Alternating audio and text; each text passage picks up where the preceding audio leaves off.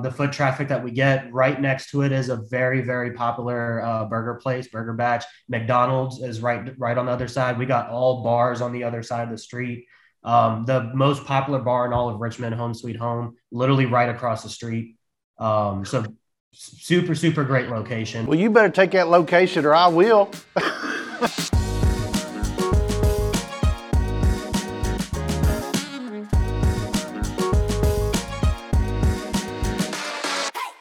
So main thing is we're just trying to understand. So I went through your master class course that you have, and there was a lot of great content in there. So I built a lot of questions based off that course, some things that I felt like I might need more clarification on.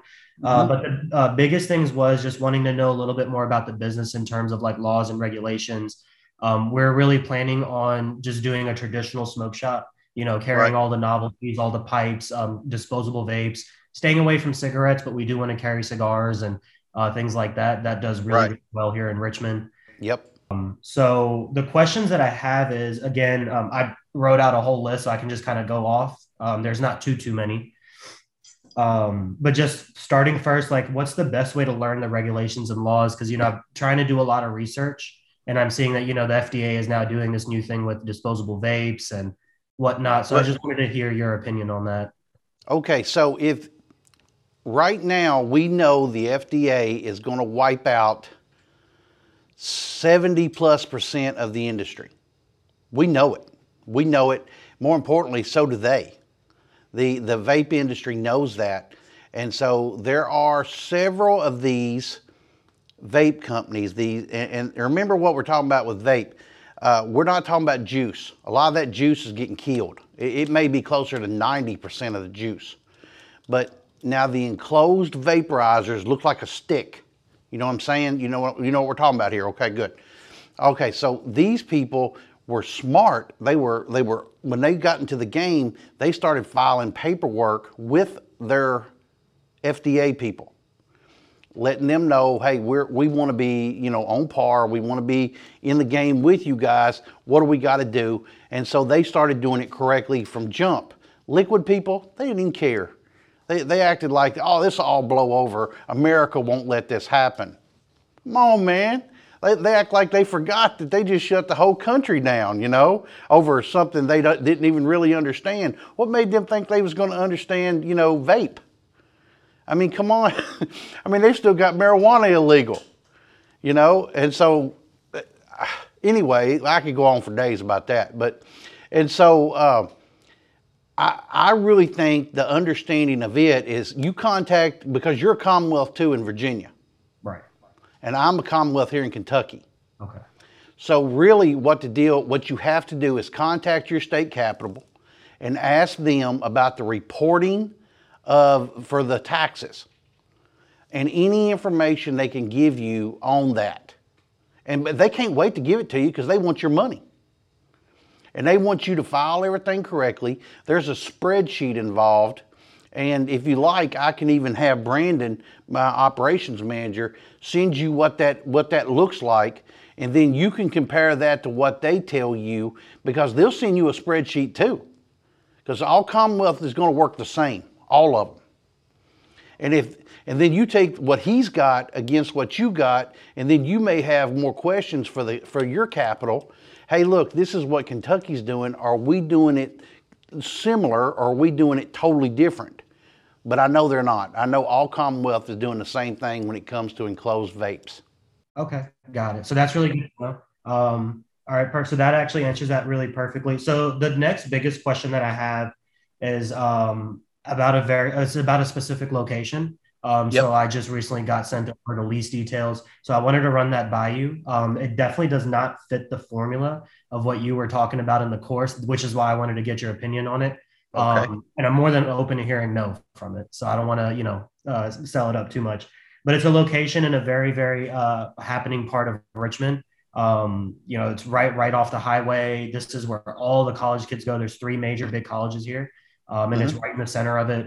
It's a tourist attraction as well for people who come to Richmond, all the biggest bars and stuff like that. So there is one smoke shop that is 0.4 miles away from the location I'm looking at. It's no problem. Okay, perfect. So the issue is that the space is pretty big. And this is the ideal location and what I want to be, but I think it might be too big. How big? 2250 square foot. No, that's all right. That's okay. But ask yourself this. Are you prepared to fill that up? And that was going to be my next question of trying to understand, like, 2200 square foot's a lot different than 1200 square foot. So what kind of budget might I be looking at for displays and inventory? I am personally convinced that I could set one up effectively in about 800 to 1,000 square foot with no waste,